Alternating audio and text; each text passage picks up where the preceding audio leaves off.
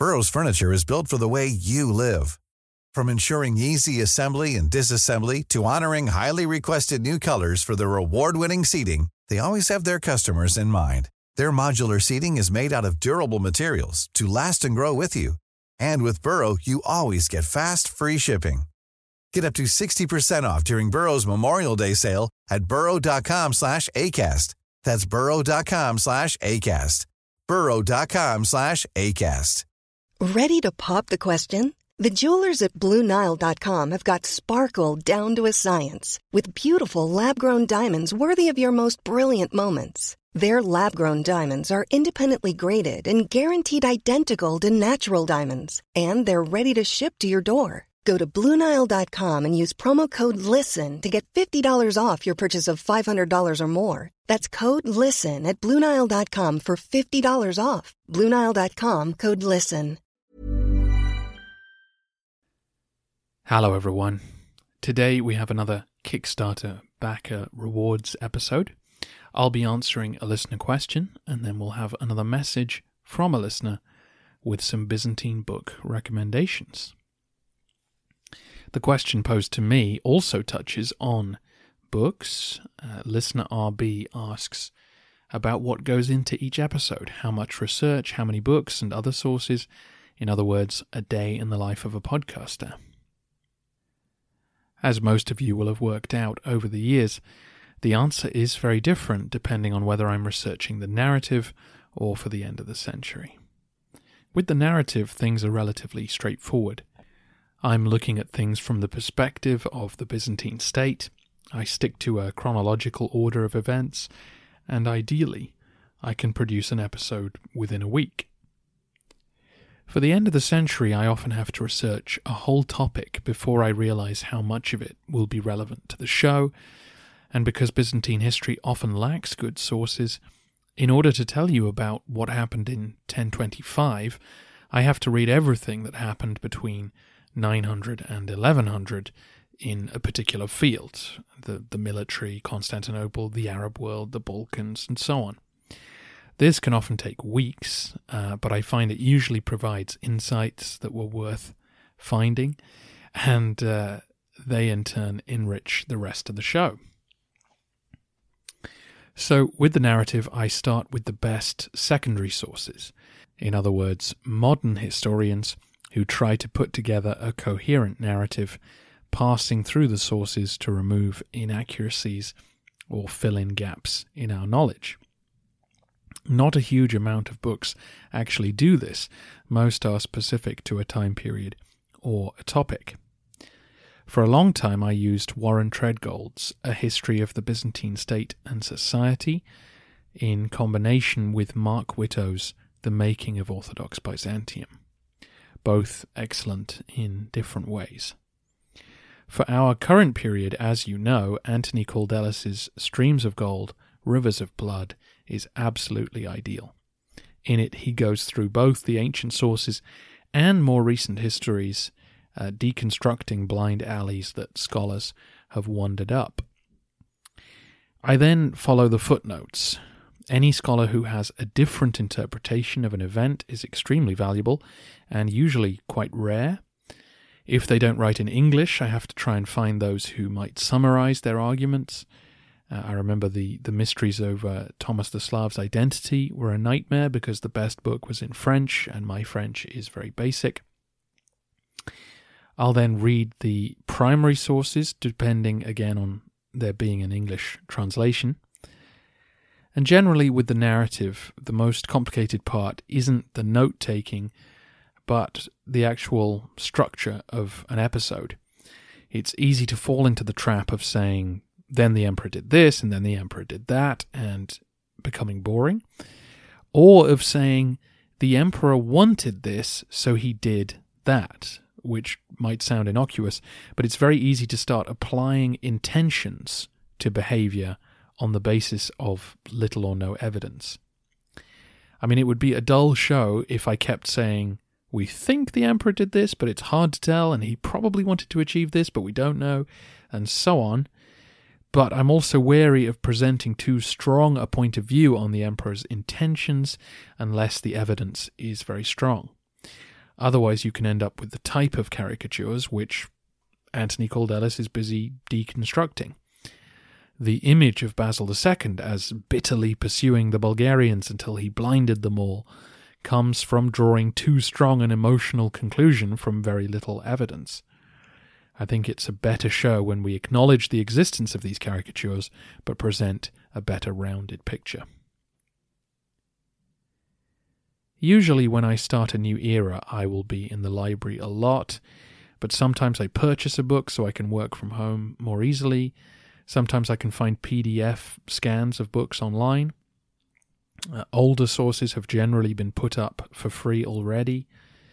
Eventually, with the narrative, I'm able to work from home quite a bit and have to take regular breaks for my eyes, which quickly burn out if I look up and down from book to screen for hour after hour. With a Byzantine story or the end of the century, I have to be in the library all the time. Though again, more and more articles are finding their way online, which is a great help to me. With both of these types of episodes, I have to read a lot. I have to read some books which are really boring to find tiny morsels that are relevant to us, or really interesting books that sadly aren't appropriate for the show. When I find an article summarizing a topic in a lively and accessible way, I am extremely happy. Writing those episodes can be quite tough. I often struggle to synthesize large amounts of information, and sometimes I write an episode 2 or 3 times, or at least I get halfway through it before having to start again just because the approach was wrong. I find it quite difficult to write the structure out in advance. Sometimes it's better to just start writing and sense how it sounds and how it feels and how the various bits of the various threads are going to come together. But then again, the advantage of those types of episodes is that I've been able to experiment, bringing in guest voices or sound effects, or writing a fictional narrative, or just doing things in a different way or a different order to how the narrative episodes unfold. My least favorite part of the process is recording the episodes. I get a dry throat very quickly, and I'm often afraid that I've forgotten to edit out a horrible cough that I did. My voice gets tired sometimes when I've planned the day around recording at a certain time, and so that's occasionally delayed episodes or at least pushed them back a day. Occasionally I find I've written a sentence that can't actually be said aloud in a natural way. I often make little editing mistakes. Editing the episode is really tedious. Thank you to listener AX for helping correct many mistakes I've made over the years. Thanks to all of you, of course, I'm now able to do this full time, which makes a huge difference. I wouldn't have been able to do the volume of research I've done if I still had a day job. When I started, I was working from about 5 books, and hence why there were more factual errors at the start of the show and less nuance in explaining the actions of emperors. I think there's something nice about how the show has evolved, as I have. It's gotten more detailed and more in-depth as I've learnt more. And that is, to me, the essence of the show, that I go out and learn something that I didn't know and explain it to you. Occasionally people will say to me, what do you think about this that happened in 1347? And I'm like, well, I haven't actually studied that period yet. I mean, so my opinion on it means very little. Obviously, I'm aware of the basic outline, but generally, when you go in depth on things, you then discover all sorts of angles and ideas that occur to you, and what you knew before gets sort of overwritten. Anyway, going back to the early episodes, I imagine they could be considerably improved upon, but hopefully it's a charm of the show that I've gotten better, or at least know a lot more and can add more depth as we've gone on. I'm fortunate that Acast and Libsyn and others have made hosting and posting podcasts really easy. I'm not very technical, and the infrastructure of selling episodes has caused many headaches, the details of which I don't fully understand. In the future, hopefully, platforms will develop that can help podcasters out. I do like selling episodes because that's what I want from the podcasters I like. I want more good content. I don't want to buy mugs or t-shirts or whatever, so I stick to the audio. That does, of course, take more time to produce, but listeners are very kind and generous to the show, so until I hear a majority saying otherwise, I'll stick to it. I spend a lot of time answering listener emails. I answer every email I get. I check every Facebook and Twitter message when I can. I'm always happy to help. People often send emails asking for help with their studies or whatever. And 99% of people are polite and kind. And lots of people are very, very lovely about me and the show, which is great. And, I am always grateful. I did write down a list of ideas a while ago about trying to market the show or improve the show in various ways, and I've still got nowhere near that list. I haven't touched it because producing the show takes all the time I can give, and now with the Kickstarter, I'm going to be flat out until 2019. I'm very lucky that iTunes and obviously all the apps that feed off its database is the accepted way to find new podcasts, and that people keep finding the show, and that helps keep the show going. So yeah, that's a day in the life of a podcaster, pretty much. I am happy to make book recommendations and pass on PDFs to listeners who ask, which brings us to listener SP, another Kickstarter backer who wanted to send a message to his fellow listeners, and here he is with some specific books he thinks you might enjoy and some thoughts on the show. Hello everyone, my name is Stephen Pappas, and I'm an amateur history buff from New York City. I have been listening to the History of Byzantium since the early days of the podcast. This is the very first history podcast that I listen to on a consistent basis, and through this podcast, I was exposed to other excellent historical narratives, such as Norman centuries in the history of Bulgaria. The first thing I want to do here is to give credit and gratitude to Robin Pearson for the fantastic work that he produces for the History of Byzantium. The amount of effort, research, and dedication he pours into the podcast is highly admirable, and he greatly expanded my knowledge and appreciation for the often neglected and forgotten history of the Eastern Roman Empire. I will certainly remain to be an avid listener until the podcast arrives to the fateful year of 1453. With that, I want to take my opportunity here on the podcast to recommend some quality books relating to Byzantine history. For the casual history reader, I would highly suggest checking out Lost to the West by Lawrence Brownsworth. If you want an easy-to-read but concise breakdown of the major events and figures of the over 1,000-year history of the Byzantine Empire, then this is the book for you. It's a fairly short read at only around 350 pages, but the book is rather thorough and gives a fantastic overall analysis of the important milestones and key events that shaped the fate of the empire. Of course, for the more detailed and thorough analysis of the countless battles, betrayals, emperors, uprising, etc. that define Byzantine history, we are lucky to have Robin's podcast as an invaluable resource. But for those who are just starting to get into the fold with this era of history, then this book is a great introduction to the Byzantine universe. Another book I highly recommend to listeners of the podcast is 1453, The Holy War for Constantinople and the Clash of Islam in the West, by Roger Crowley. Now, I know this period is jumping far ahead from where Robin left us off at the podcast, as we are currently at the apogee of Byzantine power at 1025 AD, with the conclusion of the reign of the soldier emperor Basil II. However, the fall of Constantinople to the Ottoman Turks is an incredibly important story in history that deserves to be thoroughly explored and talked about. It is a milestone moment in world history, marking the end of not only the Roman Empire, but also of over 2,000 years of Greco-Roman civilization and influence, and a transition away from the Middle Ages and towards the age of gunpowder, colonization, and the Renaissance.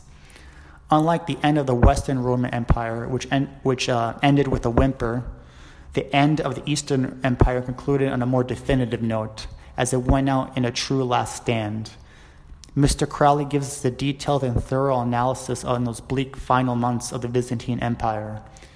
Now, I know Robin will do a captivating job when he eventually reaches the final siege of the capital city in a future episode of the podcast. But if you're already eager to hear the story of Constantine XI fighting to the very end to defend the city and the glory of Romania, then you simply must read this book. The narrative gives a vivid account of what was going on in the city in this epic conclusive siege. Mr. Crowley does a great job in giving a fair analysis on both the Byzantines and their Italian allies, as well as the Ottomans and their vassals. One of my favorite aspects of this book is that you really get a sense of what it was like during this highly sophisticated and brutal siege of the city of Constantine. Think back to the episode of the podcast where Robert pretends you're a Byzantine border guard in the outskirts of Anatolia, putting you in the shoes of someone who had to live through relentless Arab assaults in extremely hostile environments. This book gives you a sense of what it was like living on an impoverished city, facing daily bombardment from massive cannons, running short of manpower and supplies, and trying desperately to survive through onslaughts of naval assaults, infantry raids, and crumbling walls, and under constant missile fire. You get a glimpse of what it might have been going through Constantine XI's mind as he pondered whether or not to flee from the city, or dare to defy the odds and stay to hold out against a determined enemy in the hopes that the siege will be broken, either through Western aid or through God's divine intervention.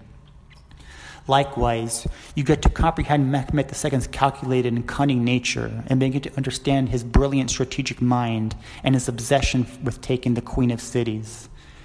There are so many dynamics going on during the final siege of Constantinople. There is so much at stake, and so many things will change forever after this event of macro-historical importance. This book puts it all together in a concise fashion. For any lover of visiting history, I highly urge you to read this book to get a new appreciation and understanding of Constantinople's final hour. I have so many more Byzantine topics I would like to discuss, such as the events that led to the defeat in the Battle of Manzikert to the Seljuks and the irreplaceable loss of Anatolia for the Roman state. But I know my time is limited, so I'll wrap up here. I want to thank Robin for giving me the opportunity to be part of this fantastic podcast, and I wish him the very best of luck in his upcoming trip to Istanbul. Thank you so much, Stephen, for your support and your kind message and recommendations. I'm pleased to say that both Lost to the West and 1453 are available on audible.com, so you can listen to them for free at audibletrial.com/tvcritic. That will sign you up for a month's trial of Audible service, and you can check out their 100,000 plus titles while you're there and cancel any time. So I should be back in the UK around about the time that you're listening to this episode. So I'll be back at my desk and in the library soon, and working on more episodes about Constantinople, and then we move on further east in our end of the century tour. Thanks for listening.